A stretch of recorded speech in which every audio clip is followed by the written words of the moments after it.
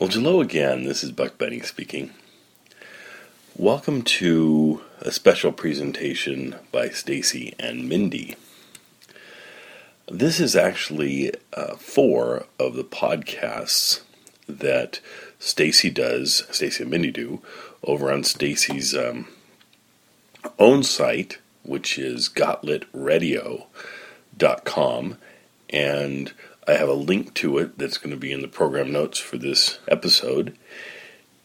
I listened to it a decent amount of time, and I just love, it's the reason I brought Mindi over here, or asked her to come join Stacey in doing some of the podcasts, because I just think they're so brilliant together.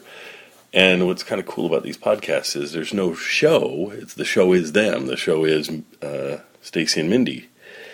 And so what I thought I'd do is I grab all their Thanksgiving shows, which I enjoyed tremendously. There's tons of information here about Thanksgiving and its history, and I just linked them all together. If you like this kind of presentation done by Stacey and Mindi, you'll want to go to Gotlit Radio and listen to their wonderful podcasts that they do there. Anyway, enjoy Stacey and Mindi and everything you could ever want to know about Thanksgiving and its history. And we'll see you every Friday with Stacey and Mindi. Enjoy. Howdy, everyone. Welcome to Gotlit Radio. Mindi is joining me today for this episode about Thanksgiving, more specifically, the first Thanksgiving. Now, to start off with, I'm going to change how I rate these episodes a little bit, because before, I was using a movie-style rating, but I thought that would get kind of confusing, especially if we talked about a book that was made into a movie. So, I'm going to say that this episode, I was going to say it was an E for everyone, but then I just barely realized that E could stand for explicit. So, maybe I can say EV for everyone. I still don't quite know how it's going to work a rating system, but basically anyone can listen to this podcast and be okay. And I will put up some links to the documents that we're going to use, and as far as I can tell, they're all okay as well. So anyone could read them and be, not offended by reading them. Okay.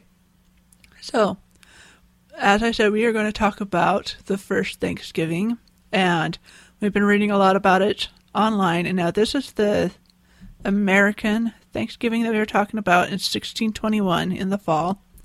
It is commonly called the first Thanksgiving, and Mindi and I are going to kind of quiz each other, and it's probably going to be really funny because we're not historians. So, Mindi, is the first Thanksgiving truly the first Thanksgiving? In what way? In such a way as that the Pilgrims and the Indians had never, ever, ever, ever, ever, ever, ever, ever, ever had a Thanksgiving dinner together before, or even apart. A day to give thanks, or a meal to give thanks. Probably not, but... You mean it's not the true first day of Thanksgiving? I would assume not. Well, from everything I've read, that is true. That it is, in fact, not the first meal that the Pilgrims or even the Indians would have eaten as a way of giving thanks. It was actually pretty common to eat meals, to have a day dedicated to express gratitude for different things. It could be, for example, the native traditions, they would celebrate if they had a good growing season, and or the birth of a child. I mean, there are different reasons to celebrate, and so a lot of times when you're thankful for something, you want to party, and so they'd have a meal. And with the Pilgrims and the Puritans, they both had similar backgrounds. They would want to have some kind of way of acknowledging a day of thanks to God for any special things that happened for them. If a war ended, if a pestilence came and then ended, that ending would be celebrated with a meal of thanks. Or if their crops came in, they're really good, they'd have a meal of thanks. And In fact, there are a few states, such as Florida, Texas, Maine, and Virginia, that each say that they are the site of the first Thanksgiving, and they have historical documents that support those claims, because both Spanish explorers and English colonists were celebrating religious services and Thanksgivings long before the Mayflower arrived, but not very many people know about that. And so that's why they were not called the first. They are not celebrated as the first Thanksgiving meals. And that's why Plymouth gets that distinction, because we have historical documents from 1621 in Plymouth. Woo! So, Mindy, what can you tell me about these historical documents? Or do you want to throw a question at me? No, I just think I actually was going to make a comment. I was going to choose option C. That that's totally fine. No, it was just kind of my opinion. It just seems like it's probably, even taking aside the documentation aspect of what you were talking about, that it's a largely symbolic thing that Americans have latched on to, this being, the group that we look at, as our forefathers of the country kind of thing, and foremothers and for whatever. But I just think I can understand why this one stands out, and it's largely a mythology at this point, but we'll get to that. Mythology? What are you talking about?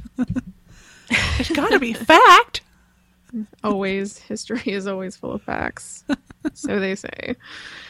Let's see. I'll give you an easy one. Okay. The so-called, the heralded first Thanksgiving.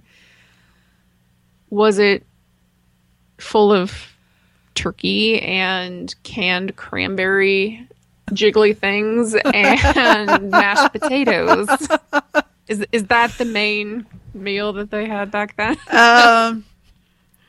Canned cranberries, I think I'm pretty safe with saying no. Good job. But turkeys did exist, and it is possible that turkeys were there, as well as other game or venison. Right. Mashed potatoes, I'm not so sure that was. I think it would have been corn. Was it?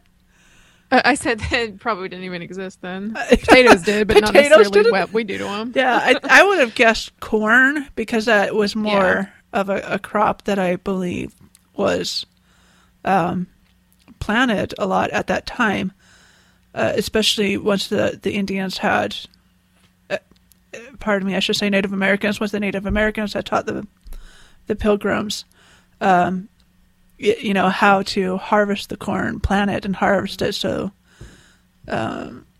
they could basically survive. So I'm going to say that many of the things that we have today may or may not have existed back then. The turkey is probably the one thing. The one thing. That we but it could... probably even wasn't... What's that? It probably wasn't even like the main thing. Yeah, it was probably just one of those little side things. But I mean, how often can you go out and get a deer and and have that be your Thanksgiving dinner? So turkeys are easier, I guess. I don't know. Well, from a first-hand account that we were reading, they said that Massasoit, we had to look up the pronunciation of that one. Yes. He brought 5 deer. He presented that and some fowl. And then it goes on to talk about an assortment of berries, nuts, fish, fowl, fruits, waterfowl. It was a huge spread of all sorts of stuff. So there could have been cranberries if there were berries. Oh, I absolutely believe there's cranberries, but not the little not the canned jiggly stuff. I put a moratorium on that a long time ago. I'm like, wait, I read a cranberry chutney recipe. It's not that hard. I'll just make it. So that's been our tradition ever since. But I just think it's interesting. I like food, though. I like to eat. But, what an assortment they had. They had a buffet of sorts there. So it sounds like it. In fact, we should probably read the original documents that we're coming off of, just reading right here, they're very short. They're like little journal entries that some men had written down. So I am getting this off of www.pilgrimhallmuseum.org, and the title is Primary Sources for the First Thanksgiving at Plymouth. And there are two. There is Edward Winslow's Mort's Relation. So this was written by Edward Winslow. And he wrote, "Our harvest being gotten in, our governor sent 4 men on fowling, that so we might after a special manner rejoice together. After we had gathered the fruits of our labors, they 4 in one day killed as much fowl as with a little help besides served the company almost a week, at which time, amongst other recreations, we exercised our arms, many of the Indians coming amongst us, and amongst the rest their great king Massasoit, with some 90 men whom for 3 days we entertained and feasted. And they went out and killed 5 deer, which they brought to the plantation, and bestowed on our governor and upon the captain and others. And although it be not always so plentiful as it was at this time with us, yet by the goodness of God we are so far from want that we often wish you partakers of our plenty." So it's like not a lot of words, but a lot of information. Yeah. So, what we can glean from this is that there were friendly relations at this time with the Native Americans, and there's the strong belief in God, and this is, I believe, actually part of a letter that he wants people to come and join him, and so I think that's pretty cool. Yeah, from my understanding of Massasoit, he kept peaceful relations with the Pilgrims and the settlers, and it wasn't until after he died that things declined into violence. And not that there wasn't violence before, but he was a big key to keeping everybody level and yeah and friendly. I think there was some tension because you've heard of Squanto, right? He's associated with the First Thanksgiving. If you don't know who Squanto is, he is a Native American who really helped the colonists, and he's gotten famous for that. Now, I read a book that actually talked about him, and he was an interesting character. He was kind of wheeling and dealing and trying to get the upper hand in some ways, and so he was actually at one point considered a traitor by Massasoit, and the colonists wouldn't give him up. And so there was an uneasy alliance at that time. So as you're saying, Massasoit didn't, want to have, a war with the colonists, but because, they weren't giving up Squanto, there was that sense of tension between the colonists and the Native Americans in the land at that time. And it's, as you were saying, it's probably only when Massasoit died that his successors felt that they could go after the colonists. So, yeah. He did what he could. No, he did what he could, I guess. And yeah, we're like, all right, he's dead. Let's go. And so, yeah, I think, well, we can get into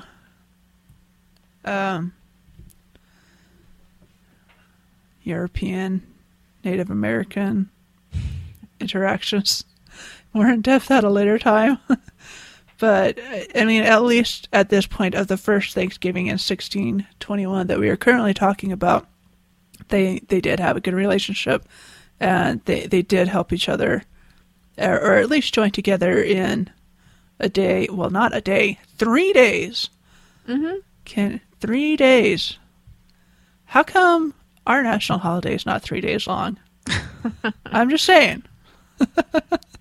Can you imagine eating a meal for 3 days that's as big as the Thanksgiving meals that we eat now? Phew. Yeah. All right. Well, let's fast forward time to June 20th, 1676. Do you know what happened then, Mindy? I'm guessing someone was born, someone was dying, or, dead, and then there's something to do about Thanksgiving. Well, I suppose that someone could have died or been born on that date. But what I'm looking at is a document that's called the First Thanksgiving Proclamation, June 20th, 1676. Do you know that date? Huh? I said that date. Yeah, that date. So now we've gone from journal entries to an actual proclamation. And because, like we said, that first date in 1621, it wasn't necessarily the only time that there were Thanksgiving meals. And in fact, many colonies and settlements would just, declare their own days of Thanksgiving. It's not like they had a lot of an easy way of communicating with each other so that they could all coordinate their days of Thanksgiving. So a lot of times things like that were just decided by the colonies. But as communication gets easier and there's more of an interaction between all the different colonies, or not necessarily colonies, but the different settlements, and I want to say the U.S., but it wasn't the U.S. at the time, and in the Americas, you can start to get proclamations. Now, this particular one was given by the Governing Council of Charlestown, Massachusetts, and they wanted to decide what was the best way to give thanks for the good fortune that they had seen in their community. And so they decided to proclaim June 29th as a day of Thanksgiving.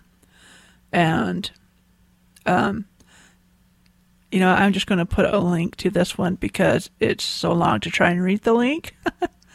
Yeah. It's not going to work. But are you on the same page I am, Mm-hmm. Midi? Yeah. Because I think this was the link that I did send to you. Okay. Let's see. I think it was interesting in like the very first line. They are talking about they are in a war with the heathen natives of this land. And that it was brought to pass. Let's see. Let me just read this first line. The holy God, having by a long and continual series of his afflictive dispensations, in and by the present war with the heathen natives of this land, written and brought to pass bitter things against his own covenant people in this wilderness.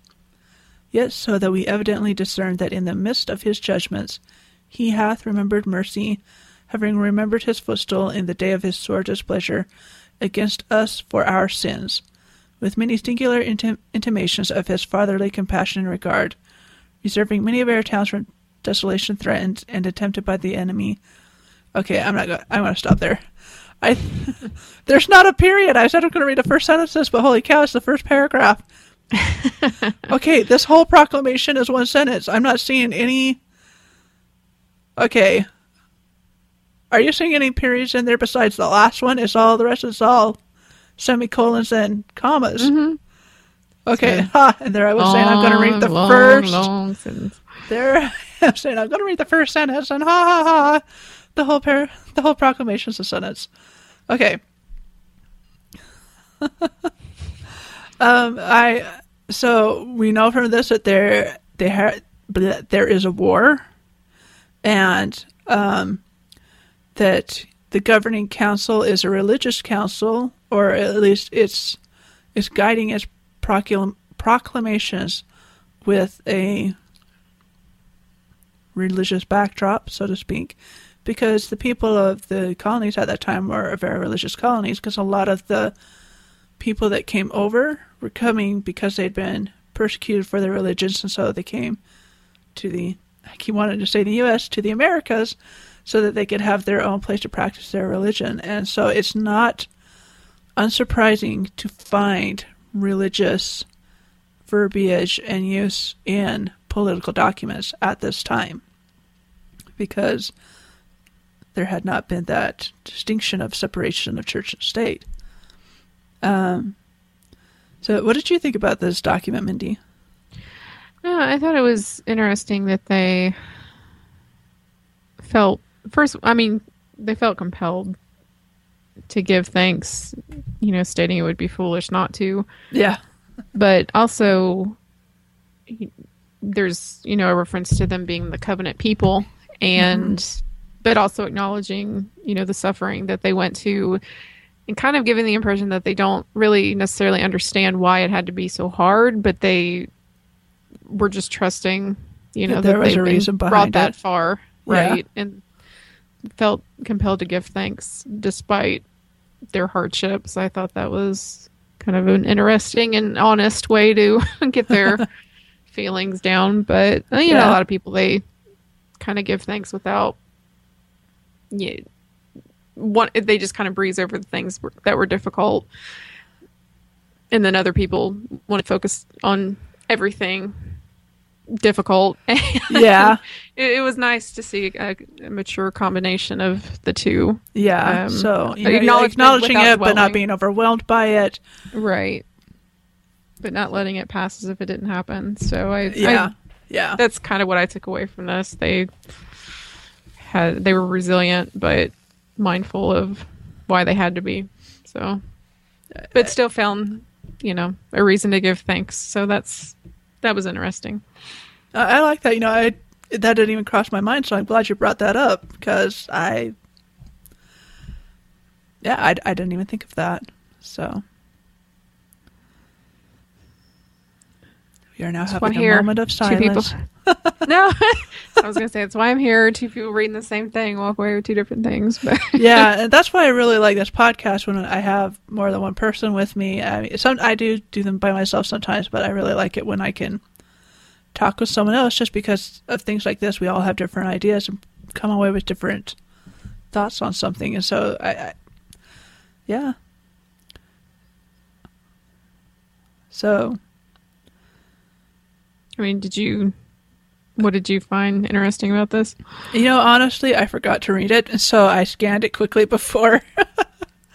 So you didn't do your homework. No. Yeah, I didn't do my homework. I assigned it to you. You were busy doing other things, I know. Yeah.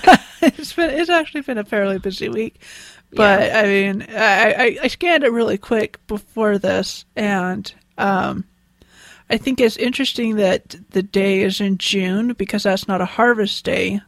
Mm-hmm. And so they're not really stating why they chose June 29th. But they kind of are. So it sounds like they're having a lot of altercations, shall we say, with the Native Americans. And so I think it's not just, for me, as you're saying, it's not just a thing about Thanksgiving, but I think in some ways it's kind of a plea or a prayer that if they remember to acknowledge their God, that their God will remember them in their time of trouble, so to speak. And by making a proclamation, they're inviting everyone into this. And so it's not written in the form of a prayer. It's written in the form of an official proclamation. Mm-hmm. But I think in some ways it could be seen as a way that if we get everyone together to express our thanks and our gratitude, then maybe it'd be easier for God to hear us, so to speak. I mean, it still happens today when someone's sick or afflicted. People will say, "Can everyone pray for me?" or "Can everyone pray for this person? They're having this really hard time." And so, it's not uncommon when hardships are about that people want to unite in prayer to help alleviate that hardship. Mm-hmm. So that's kind of what I got out of it when I was glancing through it. So yeah, it's like no matter how much time goes by, we're all kind of somehow the same. Yeah. Yeah, that's true. That's true. So anyway, those are some of the first documents that we have about the first Thanksgiving and later proclamations. Now, again, this particular proclamation was for Charleston, Massachusetts. It wasn't necessarily meant for every colony or settlement in the Americas. And you'll actually, if you were to look at other colonies or other settlements, you would probably find other proclamations of Thanksgiving as well, and or mentions that a day was set aside to have a time of Thanksgiving, because it did start to become common for the colonies over time to set aside a special day where, you know, that the whole community in that area would join together as in a meal of Thanksgiving or a day of Thanksgiving. And it is until later that we start to get the nation unified. Because up to this time, it's still scattered throughout the nations where all the little places are deciding for themselves. And I've said that like 10 times. Why am I beating it to death? I don't know. So I apologize. Okay. Maybe I'm trying to find a way to segue into what we're going to talk about next week. Next week, we're going to talk about a national proclamation given by General George Washington about Thanksgiving. And we'll talk a little bit more about how Thanksgiving evolves through the ages until it becomes what it is today. So that's pretty much what we're going to be spending the month of November doing, is talking about Thanksgiving. So by the time Thanksgiving actually hits, you will know so much about Thanksgiving. You can be like the life of the party at the Thanksgiving table, saying, "Did you know?" Blah, blah, blah, blah, blah. And just shout out all these random factoids about Thanksgiving, and your family will be like, "Shut up and pass the turkey." Well, depending on your family, they'd be like, "Oh, that's really cool. Pass the turkey." Yeah, well, yeah. That's about the speed of my family. That's great. Can you pass it now? Or All right. Well, everyone, thank you so much for listening today. Before we close off, Mindy, did you have any final thoughts on our early Thanksgiving proclamations and early documents? Frankly, I'm not a fan of turkey. I really would prefer venison. Oh, really? Being, garnished with other little piddly sides, but that's just a preference. Just a selfish comment by me. Well, it's too bad you weren't in 1621, because they did have venison then. So I know. Maybe you can start a crusade to get venison I've tried. on the table. Oh, you tried? Didn't work? It's failed. Oh. Not even just venison, anything else. Oh. Well, did you do a Facebook? Maybe get a Facebook event and get thousands of people to join? I don't care about that. I'm talking about my specific family making sure that we have turkey in my face. I'm not trying to change the world. I just want different food at Thanksgiving. All right. Purely selfish. Well, if you try again this year, good luck to you. Yeah. Not happening, but thanks. All right. Thanks again, everyone, for listening. And we really enjoy doing these shows. And I am having a difficult time talking right now. What's going on? Okay. Well, before we sign off, if I could ask everyone to go ahead and go over to Facebook and like our Facebook page, Got Lit, that would be awesome. And it currently has a Halloween cover art, but actually I might have changed that by the time of this post, but maybe again I will have not, because I want to create a really cool November Facebook cover art. So it might take me a few days. So if you could go to the Facebook page and like it, that would be awesome. And thanks again so much for listening. And we will see you next week as we talk about Washington's proclamation about Thanksgiving. Ciao, everyone. Howdy, everyone. Welcome to Got Lit. Mindy and I here again to talk some more turkey. Gobble, gobble. So we are going to be talking about a national Thanksgiving proclamation that was given by George Washington on the 26th of November. Okay, sorry. He gave this proclamation on October 3rd, 1789, and it was to set aside the 26th of November of 1789 as a day of public thanksgiving and prayer. And so we're going to talk about that, and frankly, we're not finding very much information about this one. And so this is probably going to be short. So, Mindy, why don't you go ahead and start with some of the things that you found, and I'll chime in, and we'll go from there. I didn't find a whole lot. I think it's an interesting read, and the entire thing is only, a few paragraphs. Yeah, it's not very long at all.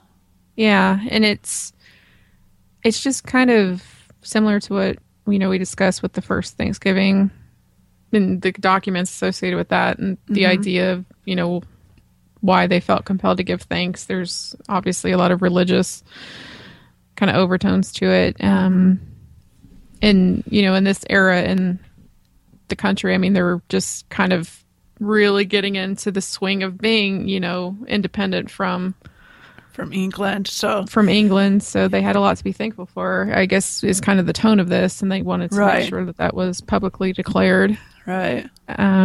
Which, I mean, and I think that's great. And some of the language surprised me as far as what they're basically praying for, like, obviously the protect the nation and anyway, but it goes on to say to promote the knowledge and practice of true religion and virtue and the increase of science among them. Just religion and science separated by only a few words. I know. I saw that. I was like, that's interesting. Yeah, I just thought that was really kind of an interesting way. And that's, kind of the closing remarks of it. But what did you think about it? Pretty much the same thing as you. I don't know why, but I always really noticed in these early documents just how much there is references to God, and not necessarily one specific religion, but just the general idea of religion. And I don't know if I'm just like hypersensitive to it, because a lot of people today where I'm from are like, why are we trying to pull God out of the schools and everything? I mean, our country was founded on the idea of religious freedom, and and people will try to say that the early founders didn't believe in God or something like that, and these documents seem to say otherwise. So, I mean, things like that always stand out to me. So I did think that was interesting in a public proclamation that they were actually, they weren't ashamed, they weren't afraid to mention God and to have an official proclamation being about giving thanks to God for his help in the resolution of the Revolutionary War, that he brought them through it, and that they were praying, as you're saying, for the ability to continue to live their religions and to continue to advance their knowledge in all areas, including science and things like that. And so I thought it was interesting, and I thought I remember reading somewhere that someone else wrote this, but Washington read it, and I don't know how true that is, because everything else seems to be indicating that Washington read it or wrote it. So it wouldn't surprise me either way. Yeah, it really wouldn't. And it's not unusual for presidents throughout time to give what's called a non-sectarian prayer for victory in the military, or in cases of where a catastrophe has happened. I think when people get really worked up about it is when political people try to say one religion over the other, but I don't know that politicians really do that, because they know that's a highly sensitive topic. But I mean, at this time, it didn't seem to be as much of a, what would you call it, triggering Yeah, taboo kind of thing. And this proclamation is interesting, and the reason I chose this particular one is because it is the first official national proclamation for the entire nation. Because previous to this, the documents that we were talking about were just for like an isolated area in either the colonies or a settlement. But this was meant to be read to the entire nation so that everyone would join together on one day. So it was a way to unify the nation in a day of Thanksgiving. And the reason that George Washington did this was because Congress came up with the idea. And so because they wanted to join the whole United States together in a day of public Thanksgiving and prayer. And the best way to do that is to get the president to make the proclamation for it. And so they, talked about it in the House of Representatives, and and it was not unanimous. There was opposition to it. Do you remember what some of the oppositions to this idea was, Mindy? No, I didn't read anything about an opposition to it. What were they opposed to? Okay, I'm getting this off the founders.archives.gov site, and I'll put a link in the show notes to it. But let's see. I'm just going to actually read directly from this. It says, the House was not unanimous in its determination to give thanks. Aidan S. Burke of South Carolina objected that he did not like this mimicking of European customs, where they made a mere mockery of Thanksgiving. And so I'm not aware of what the European customs were, but I guess that he felt it would be too close to that, and where they're actually trying to, get away from the English side of things. I can see why they would say that. And, but, there's only so many ways you can say thank you or give thanks. And, I don't know. Let's see. Thomas Tudor Tucker thought that the House had no business to interfere in a matter which did not concern them. Why should the president direct the people to do what perhaps they have no mind to do? And he actually brings up the good point that they may not be inclined to return thanks for a constitution until they have experienced that it promotes their safety and happiness. We do not know yet, but they may have reason to be dissatisfied with the effects it has already produced.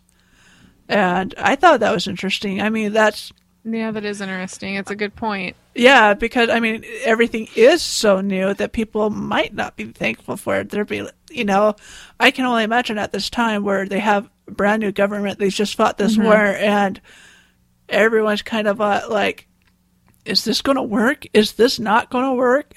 Sure. Yeah, because there were royalists. There were people that absolutely disagreed with the revolution, and I wonder if there was a bit of a kind of triggering among people who did not want, a monarch rule, and if this felt to them like, a king's creed or direction, maybe it felt a little too invasive or domineering.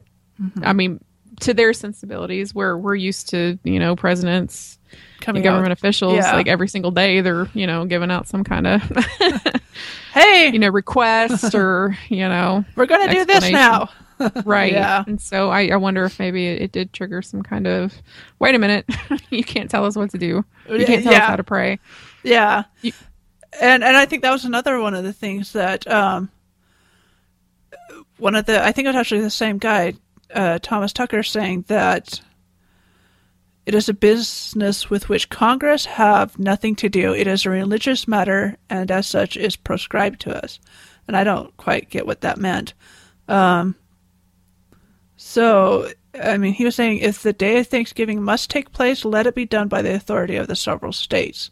So it seems like he wanted the states to be able to, choose their own day if they wanted it. But, in spite of the opposition, not more people in the Congress were for it than were against it. And so it passed. And Washington went ahead and did give the proclamation. And I wasn't able to find anything on how it was received by the people. Did you find anything on that, Mindy? No. I'm actually reading about Thomas Tucker because it's just curious. And he was a really early, apparently, proponent of the American independence. It kind of makes sense that he recoiled from something that seemed a little too overbearing, I guess, to his sensibilities. Right. You read the document, it doesn't seem like, actually, I was going to say it doesn't seem like it's overbearing, but the very first line, where it says, the very first line says, whereas it is the duty of all nations to acknowledge the providence of Almighty God, to obey His will, to be grateful for His benefits. I mean, right there, that I could see as being a little overbearing, saying where it is the duty, something you must do. I could see that as kind of overbearing, but I mean, really, the rest of it, I kind of took it as an invitation, right. We're going to celebrate on the 26th of November. We're hoping y'all join with us, because the second paragraph says, now, therefore, I do recommend right and assign Thursday the 26th of November, blah, blah, blah. So he's recommending it. And so you get kind of the contrast of, you must do this, followed by, if you want. Right. And that's what I mean. Like the environment that they're in would have been so probably sensitive to things like the word duty. And, I'm guessing in the brief things I've read, and I'm guessing that might be part of what the resistance was. But like you mentioned, it's not even particularly Christian per se. It's just right. It references God, and that's about it. Like there's no, I think Lord is mentioned once, but kind of synonymous with God in the context of everything else. So right.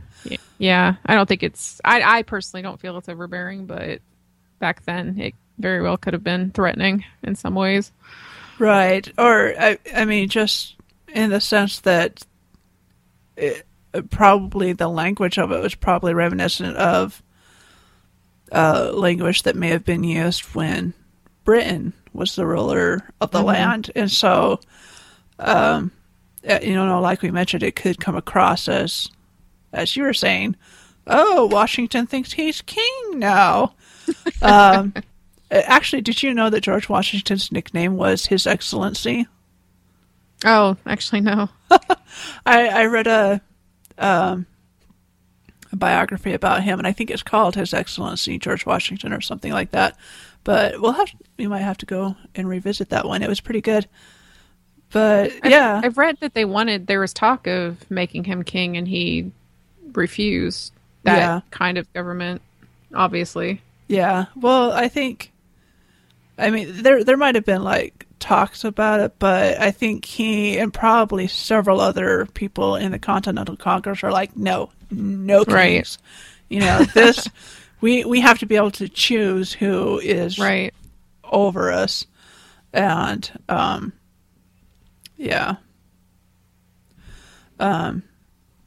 let's see, I'm also reading on this other site, www.heritage.org. Oh, that's the one I'm on. I like one of the paragraphs just before it cites the Thanksgiving Proclamation. I like this last where it's talking about. Okay, I'm just going to read it. So again, this is from heritage.org. It says, thus, throughout American history, presidents have offered non-sectarian prayers for the victory of the military, and in the wake of catastrophes, transcending passionate quarrels over the proper role of religion and politics, the Thanksgiving Proclamation reminds us how natural their relationship has been. While church and state are separate, religion and politics, in their American refinement, prop each other up. I thought that was interesting. Yeah, I thought that was too. And as so that's something to think about when you read this. And I will put a link to the entire text of the Thanksgiving Proclamation in the show notes. But I mean, I don't know how much the separation of church and state, like how big of a thing was back then. I mean, nowadays it's like a huge thing. There's always, I'm always reading of a squabble somewhere about it going on, and I don't know how much of a big deal it was back then, or if it was seen in quite the same way then as it is now, So I don't know. Do you have any thoughts on that? I have ideas about that, but I don't have I haven't read up on kind of the progression of that argument. But obviously, the country was founded by people seeking religious freedom, but then, and it was a big enough issue that it was one of the first things, granted to us in the government. Yeah. But I think it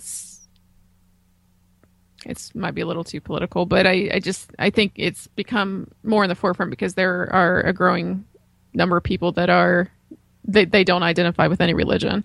Yeah. And they don't necessarily have to be atheist or agnostic. They just don't have any affiliation with any organized religion. And so there is a growing kind of sense of, there's the traditional religious aspect of America, and then other people are saying, but we're granted the right to not have to have any of that involved. It's always going to be a sticking point. But I think back then there obviously, atheists or non-secular people of some kind, but it wasn't.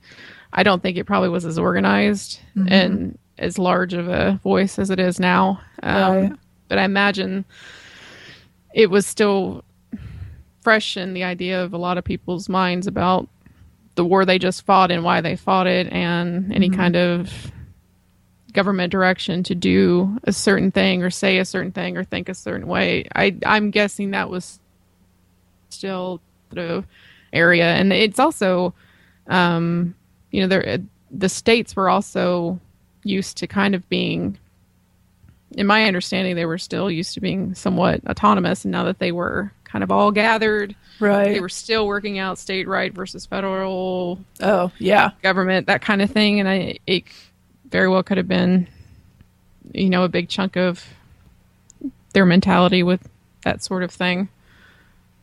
Like people 200, 300, 500 miles away have no idea what people and, are thinking or doing or acting. And so that's just my guess. I'm sure there are lots of books, scholarly in nature that. Well, I think this is one of those things that it can be seen from so many different perspectives, and I think in the end we just it comes down to our ability to be respectful of what other people choose to believe, if that makes sense. And I think that the whole idea behind the whole separation of church and state thing is that no one religion can be elevated above another, or non-religion, or I don't know what you would call it. If people do want to believe in God, then they have that right to, and if people don't want to, they have that right to. And I think, for me, that's more what it's about. And anyway, it's just one of the things that always comes up for me when I read these older documents that that just bring up God, and I'll be honest, I don't read a lot of or listen to a lot of talks given nowadays by, say, the president or whatever. So I don't know if if other politicians are, as verbose upon calling on God when they talk or talking about him as much as they are back then. Probably not as much, but there right. are some. Definitely. Yeah. Well, I mean, and it was just curious to me. Like I said, I hadn't read anything about there being opposition to this proclamation, and I was like, yeah, of course there was, because even back then, because it seems largely innocent. Yeah, it does. I don't think Washington had any plans to be a dictator or, no. Be a preacher to anybody. I think it was just, we went through a lot to get here, so let's celebrate that we came through it together as a nation. To me, it almost feels like you don't sit down and reflect on what you're thankful for coming out of a crisis until you are so far away from that crisis that you have the time to kind of relax and your brain has time to mull things over. And it just feels like it was more of a sigh of relief. Like, we're through it. Yeah. It was a horrible time. It was, but it's done. It's time to move on. Yeah. Yeah. And say our thanks and move along. But I think it also can be, a unifying thing if an entire nation comes together on one day to show and express gratitude for, whatever their reason is. It is a way of uniting the nation. And at this point in time, they are wanting to unite the nation because although they technically have, on paper and having won a war, they're still the hearts of the people, let's let our people know who we are and let's unite the nation together. Besides, let there be something that the entire nation could celebrate together. And I mean, because it's, I think it's a unifying thing when everybody everywhere does something. It just creates just that feeling of camaraderie and friendship, knowing that wherever I go in the U.S., when it comes Thanksgiving time, there's going to be a Thanksgiving party. I can count on that because, it's there. It's something that is a constant, and I think this is, in some ways, it's like you were saying, it's that sigh of relief and Congress wanting to really express that sigh of relief and then let the whole nation join in with it and be unified together in that sigh of relief and that time to push forward. Yeah, and that might be what it was, because I'm actually kind of like, you mentioned Thomas Tudor Tucker, and now I'm just kind of reading as we're talking, and it lists him as being the anti-administration party, which wasn't an organized political party. They said it was more of a faction that was really fluid as they were putting together the federal government, but it largely their views were they didn't want necessarily a federal government, and they opposed ratification of the Constitution. Oh my gosh. It kind of puts him more in light of, it might not have mattered what George Washington said. He might have just been like, I don't care, I'm in South Carolina, go away. Like he would have opposed anything that was said then, probably, if it came from an administration. Might have been. It might have been.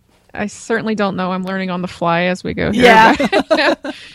But it's just interesting because, we read this and we don't see anything too harmful in it. And, this guy's just like absolutely inappropriate. And you just want to know why. What's the psychology behind that? And like you said, we don't know how this was received by the country at that point. But that's a clue that there might have been people that were absolutely opposed to the president doing anything of any kind. Yeah, well, I think you're going to get that at any time in any nation, anywhere, and any time period. And so, I mean, it doesn't surprise me, but it's I think the majority of the people at the time were probably okay with it.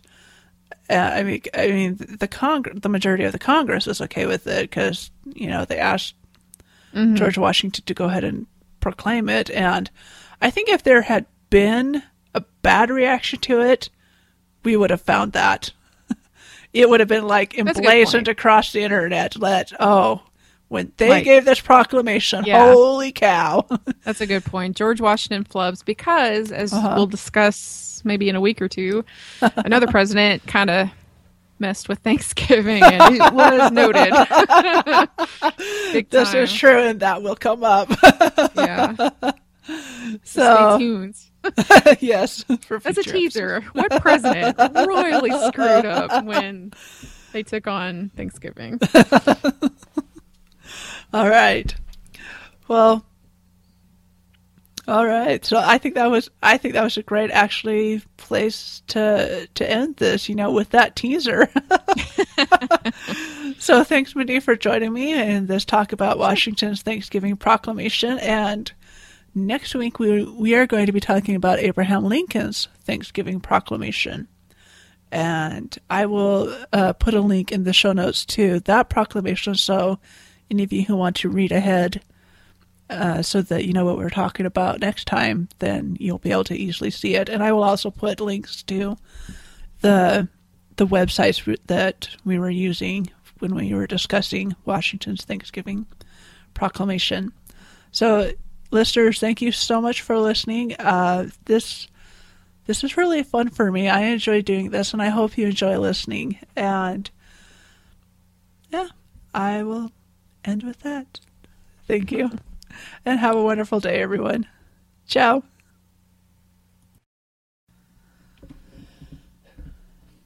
Howdy, everyone. Welcome to Gauntlet Radio, where again we are talking turkey. Feel free to laugh. Come on, Mindi, laugh. Oh, sorry. That's okay. Oh, okay. So we are today, as promised, talking about Lincoln's Thanksgiving Proclamation. And this was given on October 3rd, 1863. It's known as Proclamation 106. And this is the proclamation that's known for setting a national day of Thanksgiving on the fourth Thursday. Where did my brain go? In November. I'm saying that right, aren't I? Am I not? Well, yeah, fourth or last. I think it's yeah. last. Yeah. So yeah, okay. I'm sorry. To observe the last Thursday of November as a day of Thanksgiving and praise to our beneficent Father who dwelleth in the heavens. Okay. So, just a little bit of history behind the proclamation. Did you read any of the history behind it? I mean, yeah, I read kind of the time frame of it. Is obviously the Civil War. Yeah. Mm-hmm. So this is right during the Civil War, and I think this is actually given just a little bit before the Gettysburg Address is given. And what had been going on is up to this time, there was no national Thanksgiving. All the states would pick their own days of Thanksgiving. So every state usually had a Thanksgiving day, but they were on different days. And let's see.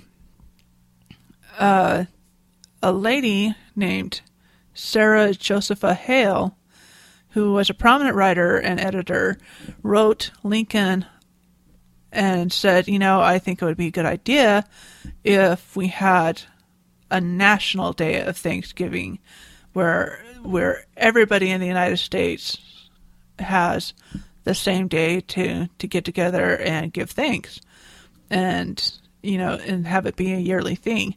And this lady Sarah Josepha Hale, just as a little side note of interestingness, at least to me, she was the one who wrote the poem Mary Had a Little Lamb. So, if you've ever heard the poem Mary Had a Little Lamb, the authoress of that is, in a way, the mother of Thanksgiving.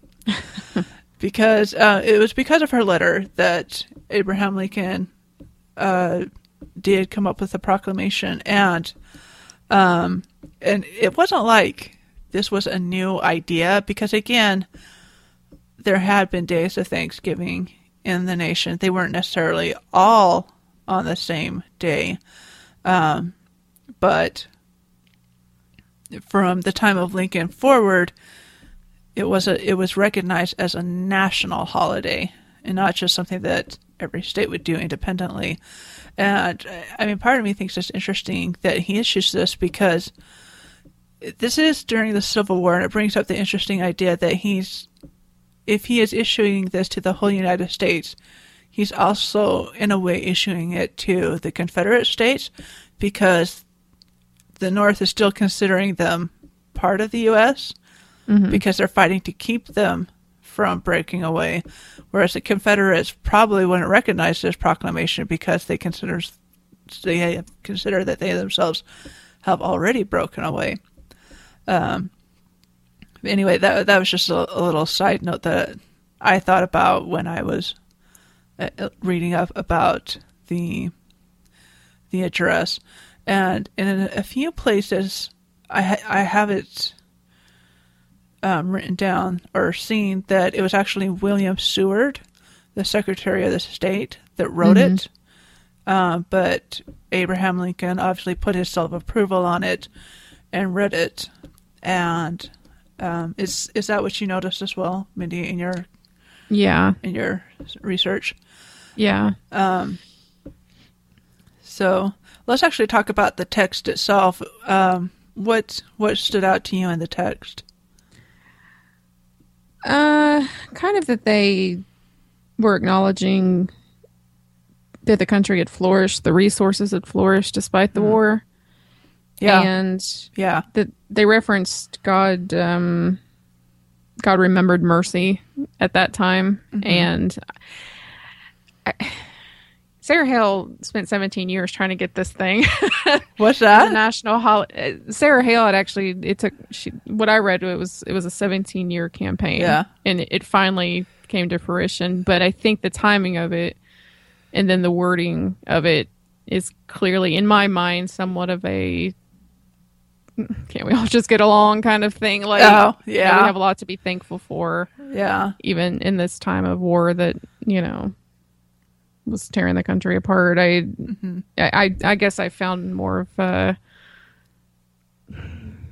not quite like an olive branch kind of thing, but there was maybe a softness to it. I don't know, like, you know what I'm saying? Like there was some kind of reaching out. It doesn't seem harsh, and it doesn't seem like it's condemning anyone for what has been happening to the country. It is, in fact, more focusing on what the blessings are that despite, it does acknowledge that there is a war going on, but it's highlighting that even in the midst of this terrible war, there are good things happening. It's the silver lining, basically.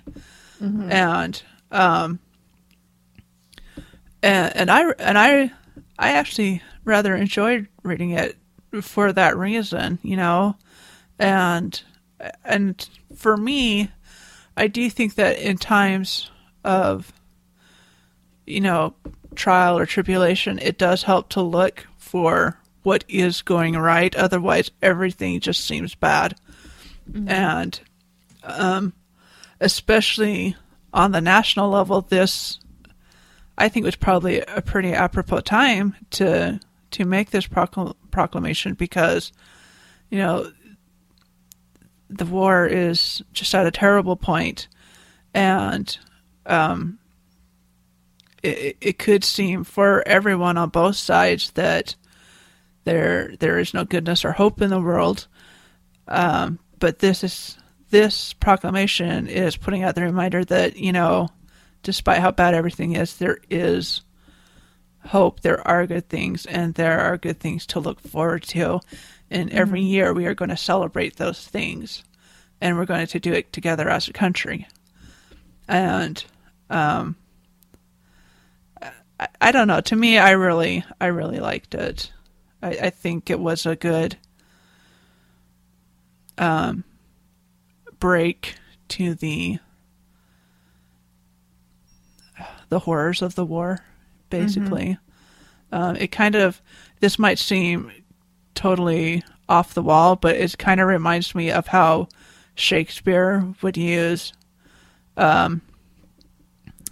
comic relief in his really tragic tales to kind of break up the tragedy so that the audience wouldn't be overwhelmed with it. And I think, things like Thanksgiving and these proclamations serve kind of the same purpose to help people to step back and take a look at the bigger picture, and and not be overwhelmed by life or by the situation. So that's kind of what I got out of it when I was reading it. No, that's a good way to put it. And I think it coming from William Seward. There's a great biography about him that my stepdad is currently reading. I gave it to him for Christmas, so he's slowly reading it. So I keep waiting for him to finish so I can read it too. But he mentions, he'll come across a few things that he found particularly interesting, and he'll stop reading and tell me about them. And it just sounds like Seward was very much as good of a friend to Lincoln as a man can be to a president in a time of war. So yeah. I think, knowing what I do know about Seward, it seems appropriate that he would have been the one to either entirely write this or at least greatly played a part in this coming forward. There's actually a really good book that talks about Lincoln and the members of his cabinet. It's called A Team of Rivals. And I don't know if you've read that or not, but it's a fantastic book. Yeah, and it actually in my pile. Yeah. You have to read that one, because it talks about, because William Seward was actually running against Abraham Lincoln for the presidency. And a lot of people thought that Seward would win. And so when he got put in as Secretary of State, a lot of people kind of assumed that he would actually be the ones leading the U.S. and Lincoln would be kind of a figure piece president. But I mean, that wasn't the way it turned out. But as you're saying, they became really good friends. And you'll have to give me the title of that book that your dad's reading, because that sounds like it would be a good one to look up and read. Do you happen to remember it? Is it? I'm looking it up, but okay. Yeah, it's one actually that my supervisor had at the time had mentioned right before Christmas. I'm like, that sounds like a book I can get for Christmas that I can enjoy after the person who receives it is finished. So who was the book really for?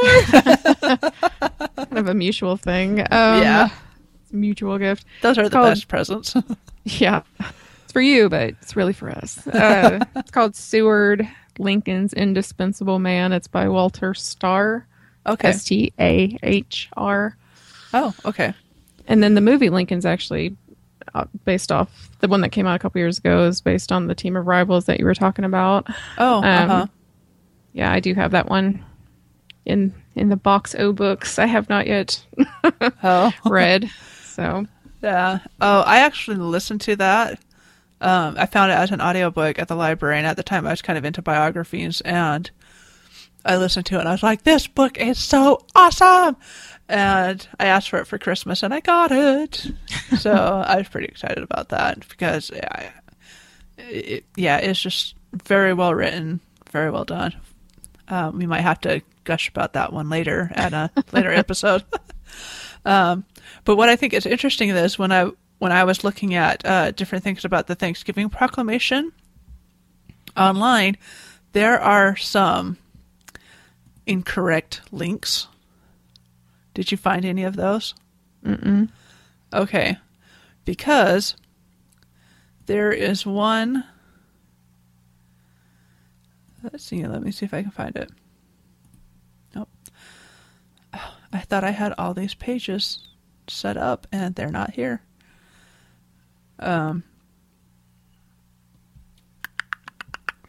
Okay.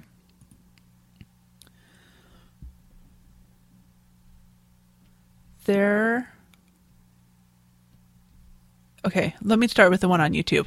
Okay, on YouTube, I went to look at something called Lincoln's Thanksgiving Proclamation Speech with Music. And it's a really cool video. And there's someone, pictures of Lincoln, and it has the text of the document being read on the screen so you can read along with it as there's a speaker saying the speech. It is not the Thanksgiving Proclamation speech, even though it is labeled as such. And apparently there's another document out there that gets confused with the Thanksgiving Proclamation. Now, when I say Thanksgiving Proclamation, I mean the Thanksgiving Proclamations that says the last Thursday in November is Thanksgiving. But like the YouTube one, it does not say that in there, so I don't know why it's called the Thanksgiving Proclamation speech or why it gets confused with it. And there's another one that I think was similar to it. And I can kind of see why this one is confused with it, and it's because it's a proclamation for a day of fasting and prayer. And so it's kind of similar to the Thanksgiving one, but it's not about Thanksgiving. And that one sometimes gets confused with the Thanksgiving Proclamation. So if you are looking up the Thanksgiving Proclamation, just beware that there are some sites that have it listed incorrectly. They have the wrong text for it. And I'll be listing the sites that we use to get the text. There's several that do have it right, obviously. But just know that there are some sites out there that have it listed incorrectly. And yeah, here it is. This site is called holydays.tripod.com, and it does list the Thanksgiving text, but it also says that there is another text that was given on March 30th, 1863. It's another proclamation that is sometimes confused with the Lincoln's Thanksgiving Proclamation, and this is a proclamation appointing a national fast day. So, yeah. So, just be aware when you're looking around online that if the text doesn't read in it that they're setting aside the last Thursday in November, it's not the Thanksgiving text. If that makes sense. So, it does. People confuse things easily. Yeah. Or they just don't care. I don't know. They may know and just not care. Yeah, and it could be both. And I'm sure sometimes some of the mistakes are made as an honest mistake, but sometimes it's just a lack of digging deep enough to make sure you're getting it right. Like I said, the YouTube video I cannot say this correctly. Lincoln's Thanksgiving Proclamation speech with music. It's a really neat little video, but it's not the right text in the sense that it's not the text that is proclaiming a day of Thanksgiving for the nation. And that makes me kind of sad because, like I said, it's someone obviously put a lot of time, effort, and thought into this little video that they made, and it's either mislabeled or they don't realize that it's not the Thanksgiving Proclamation. So, anyway. Were there any other thoughts or comments that you had about the Lincoln's Thanksgiving Proclamation? Honestly, no. Like, we covered it. I thought it was... I didn't know that it officially first kind of came about, during the Civil War. It just makes sense that it did. Yeah. Like, I guess I didn't realize it was that old as far as a national. Yeah. thing. National holidays are things that I don't really ever think about. They're just there. And so, right. I mean, for me, I was kind of like, they're all old because for me, they've always been around. I don't think there's been a national holiday proclaimed since I was born, or like a new one or anything. Or if there has been, I was too young to remember it.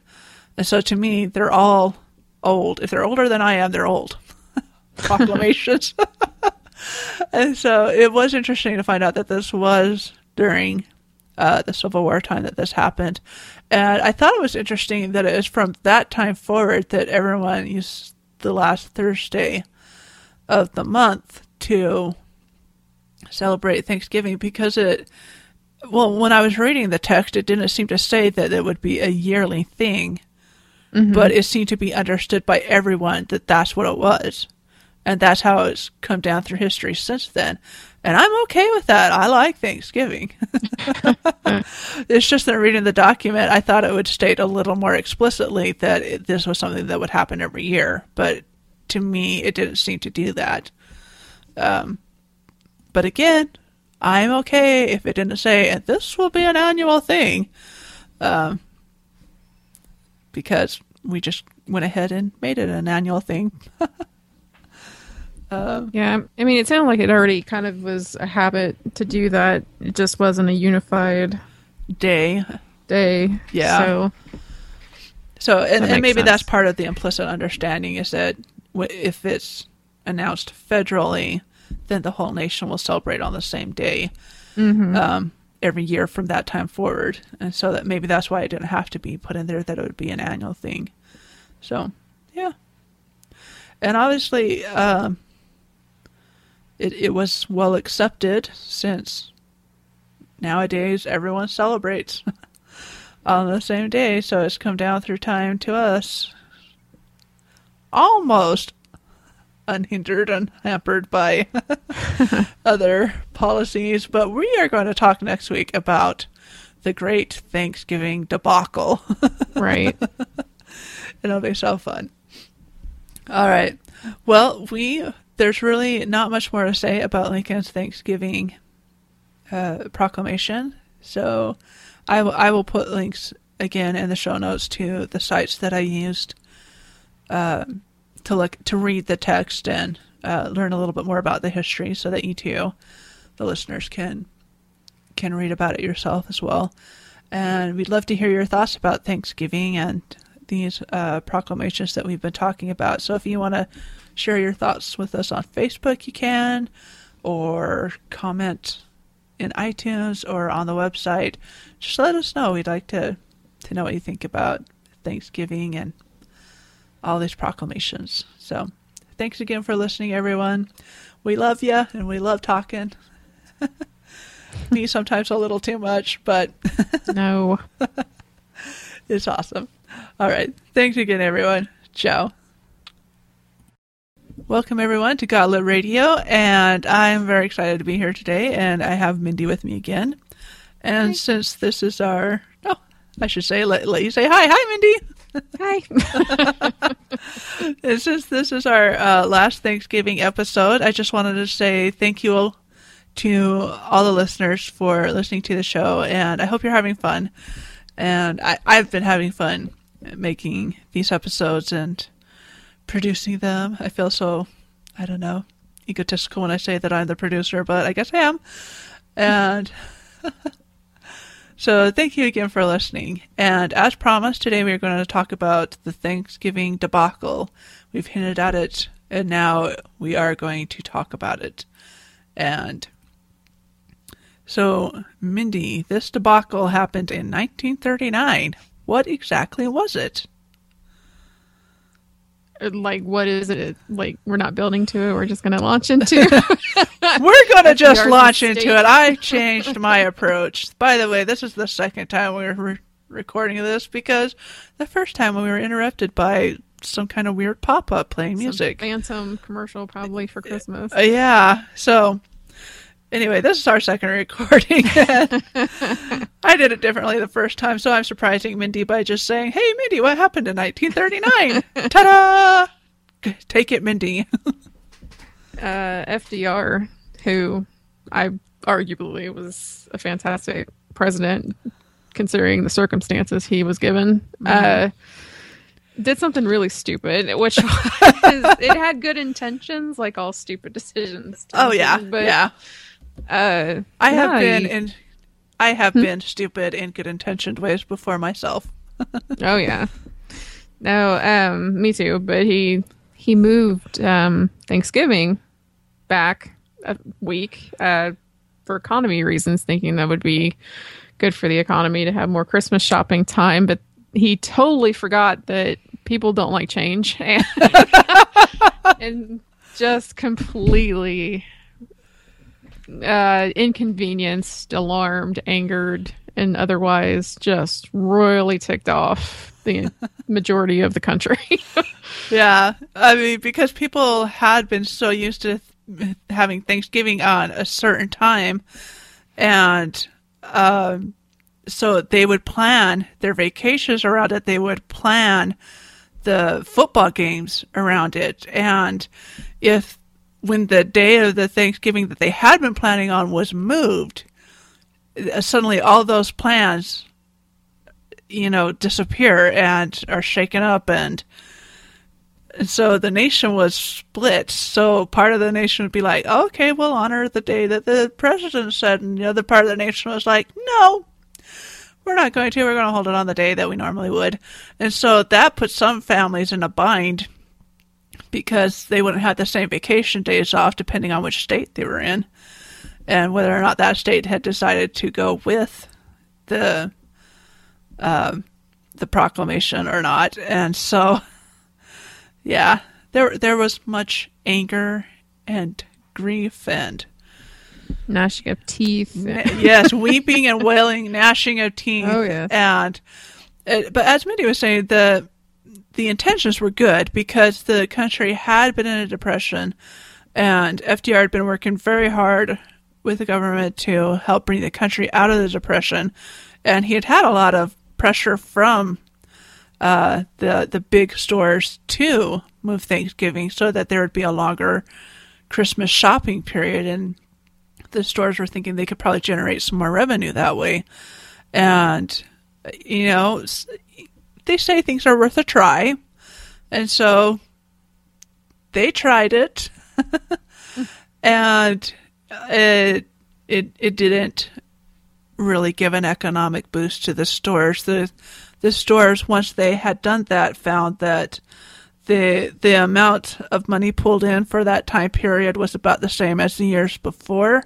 It just was spread out over, a few more weeks than the shorter shopping period that had previously gone before. So that is the big Thanksgiving debacle. And so that was sometimes referred to as Franksgiving to just describe that holiday. And there were so many jokes made about this. I mean, even the Jack Benny show and the Burns and Allen show, it was the source of jokes. And before I even read up on this, I remembered the film Holiday Inn and how there was one scene where there was this animated picture of a calendar with a turkey on it, and a turkey's jumping from one Thursday to another, just back and forth. And then finally it just looks to the camera and shrugs its shoulders because it's like, I don't know which day Thanksgiving, which day should I be sitting on? And that's in Holiday Inn. That's a film that came out in 1942, but it was making fun of that time period. And I just remember thinking of that film. I was like, is that what that was referring to? And it was. And so it just made me laugh. And so... Yeah, and remember when we had talked previously in the Thanksgiving Lincoln Proclamation, how I'd said that it didn't seem like he had set the date to be recurring every year at that time? Mm-hmm. Well, apparently I was correct because it didn't actually specifically set the date. It's just that every president from the time of Lincoln on had just followed in that footstep of declaring that last Thursday in November as Thanksgiving. And it just they just did that year after year after year until FDR came along. It's like, well, let's move it up. And, but the proclamations themselves, they actually remind me a lot of the early proclamations that Washington gave and Lincoln gave. And, for example, in the 1939 proclamation that Franklin Delano Roosevelt gave, this was on October 31st, 1939. The second paragraph, he goes, "More than 3 centuries ago, at the season of the gathering in of the harvest, the Pilgrims humbly paused in their work and gave thanks to God for the preservation of their community and for the abundant yield of soil. A century and a half later, after the new nation had been formed, and the charter of government, the Constitution of the Republic, had received the assent of the states, President Washington and his successors invited the people of the nation to lay down their tasks one day in the year and give thanks for the blessings that have been granted them by divine providence. It is fitting that we should continue this hallowed custom and select a day in 1939 to be dedicated to reverent thoughts of thanksgiving." So, this is from the 1939 proclamation, the year that he changed it, the date.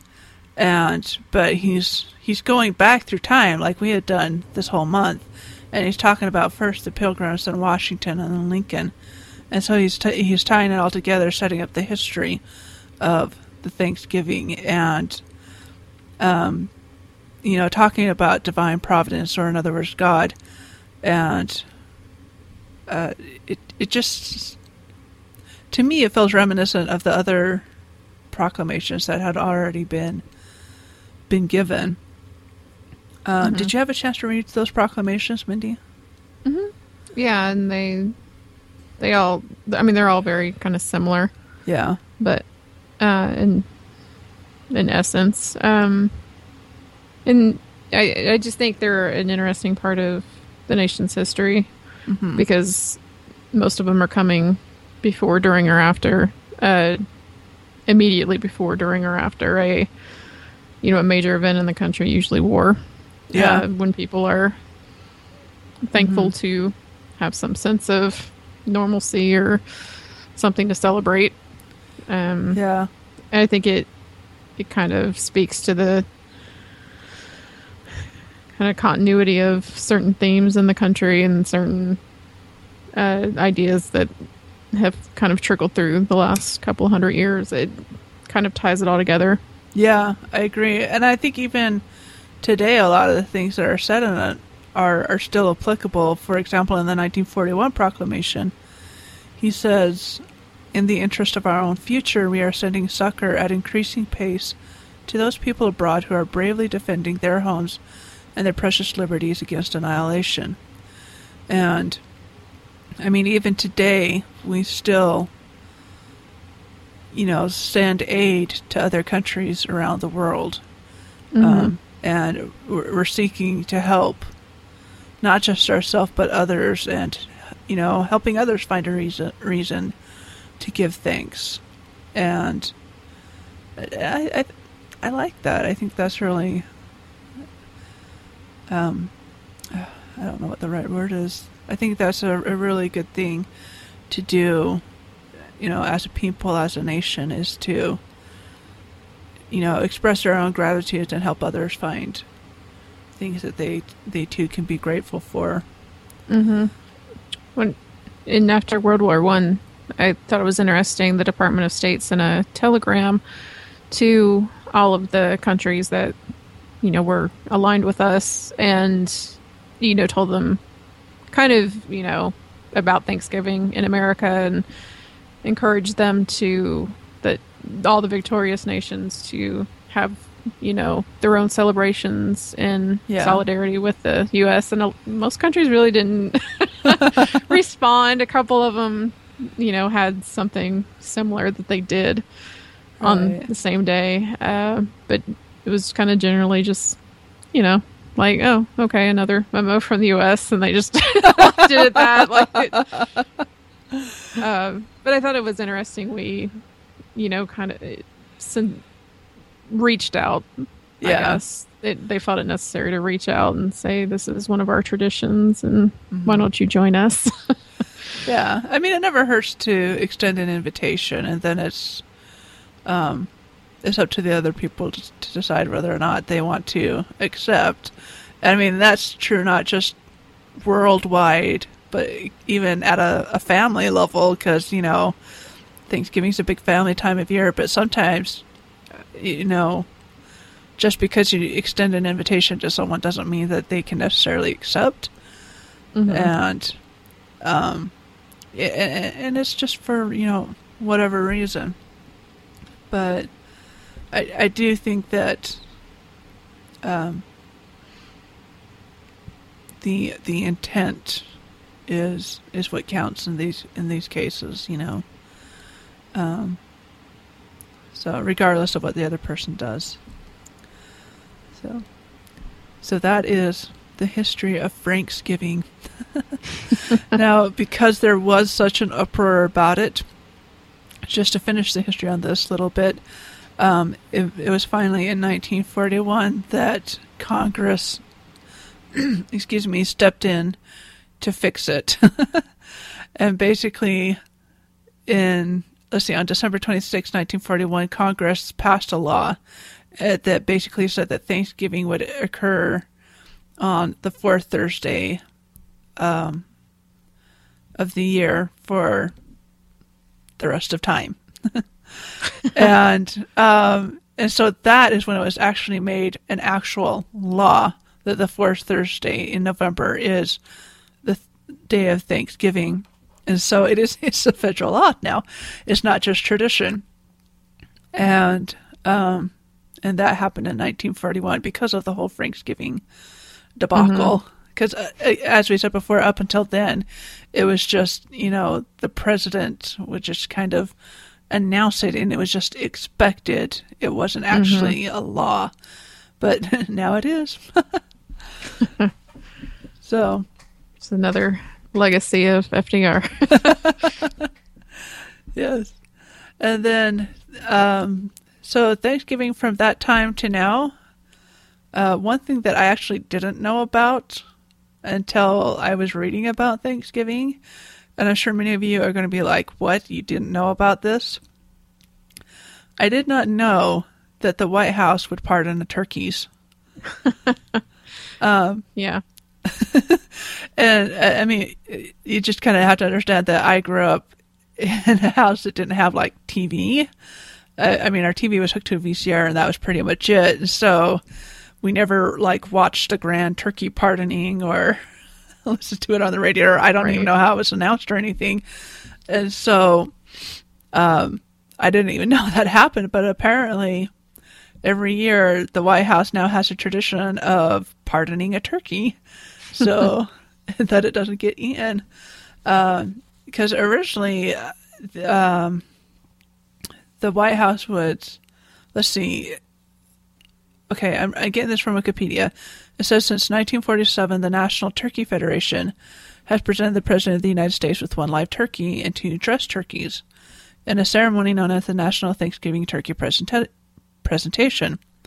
And occasionally a president would pardon a turkey. Like, I guess John F. Kennedy did, and then Ronald Reagan did, and but it wasn't until George H.W. Bush who that it actually became a permanent tradition, that it's rather expected now that the president is going to pardon a turkey. And I thought that's kind of a cute little tradition. And I guess those turkeys are quite pampered. They're huge, usually. Yeah. Like massive turkeys. Yeah, well, I think I read somewhere that they can be up to like 40 pounds. And so I just thought that was fascinating because I didn't know that. And then the turkeys are pardoned, and they've had different places that they've gone after that for a while. That for a short time, they went to either Disneyland or Disney World and were the grand marshal of a parade. And then they've also been sent to George Washington's Virginia estate and at Mount Vernon. And there's just been various places. Okay, I think my favorite place that I read about is a place called Northern Virginia's Frying Pan Park. Seems ominous for the pardon turkey. I know. I read that name and I was like, oh my goodness. That made me laugh. And then the names of the turkeys make me laugh too. Like one year there was Marshmallow and Yam. And then another year there was Cobbler and Gobbler. So I've actually kind of got a little sidetracked reading all about these turkeys and them getting pardoned and everything. And I think it's fun. It's a fun little tradition, I think. Yeah. So since I'm really clueless about traditions, can you think of any other national traditions that we have that I don't know about? About Thanksgiving or in general? Yeah, Thanksgiving. I don't know. I guess you didn't watch the Macy's Thanksgiving Day Parade? No. That's a big one in our house. It's kind of funny how the traditions develop anyway, but it's become kind of sport now for us to bemoan the way they cover the parade now, because this has been going on for decades, and it wasn't until about 15 years ago maybe that they started kind of doing this hybrid promotion of Broadway interspersed with the parade itself. They'll show a Broadway number that may or may not be appropriate for all viewing audiences, and then they'll move along the parade. And so a lot of times, especially growing up, I remember everybody loved seeing, the marching bands around the country from high schools. They would get a chance to go, and you kind of looked for that to see who was close by. If there was a school close by to where you lived, it was like a huge deal that, people that you may know were in the parade anyway. And so the way they cover it now, you don't see quite as much of that. And it's really obnoxious because it's like the FDR thing. You don't mess with what people have known for just forever. Anyway, I like Broadway. I love Broadway, but it's just... it's not what you're expecting at Thanksgiving.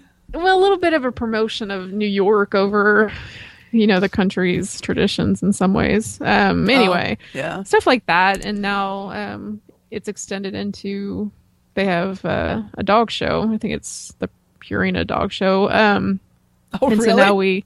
So now we transition into, we're mutt fan. We've always just got mutts from the pound, but we love like rooting or jeering on the dogs that we love and hate. Like, it's anyway.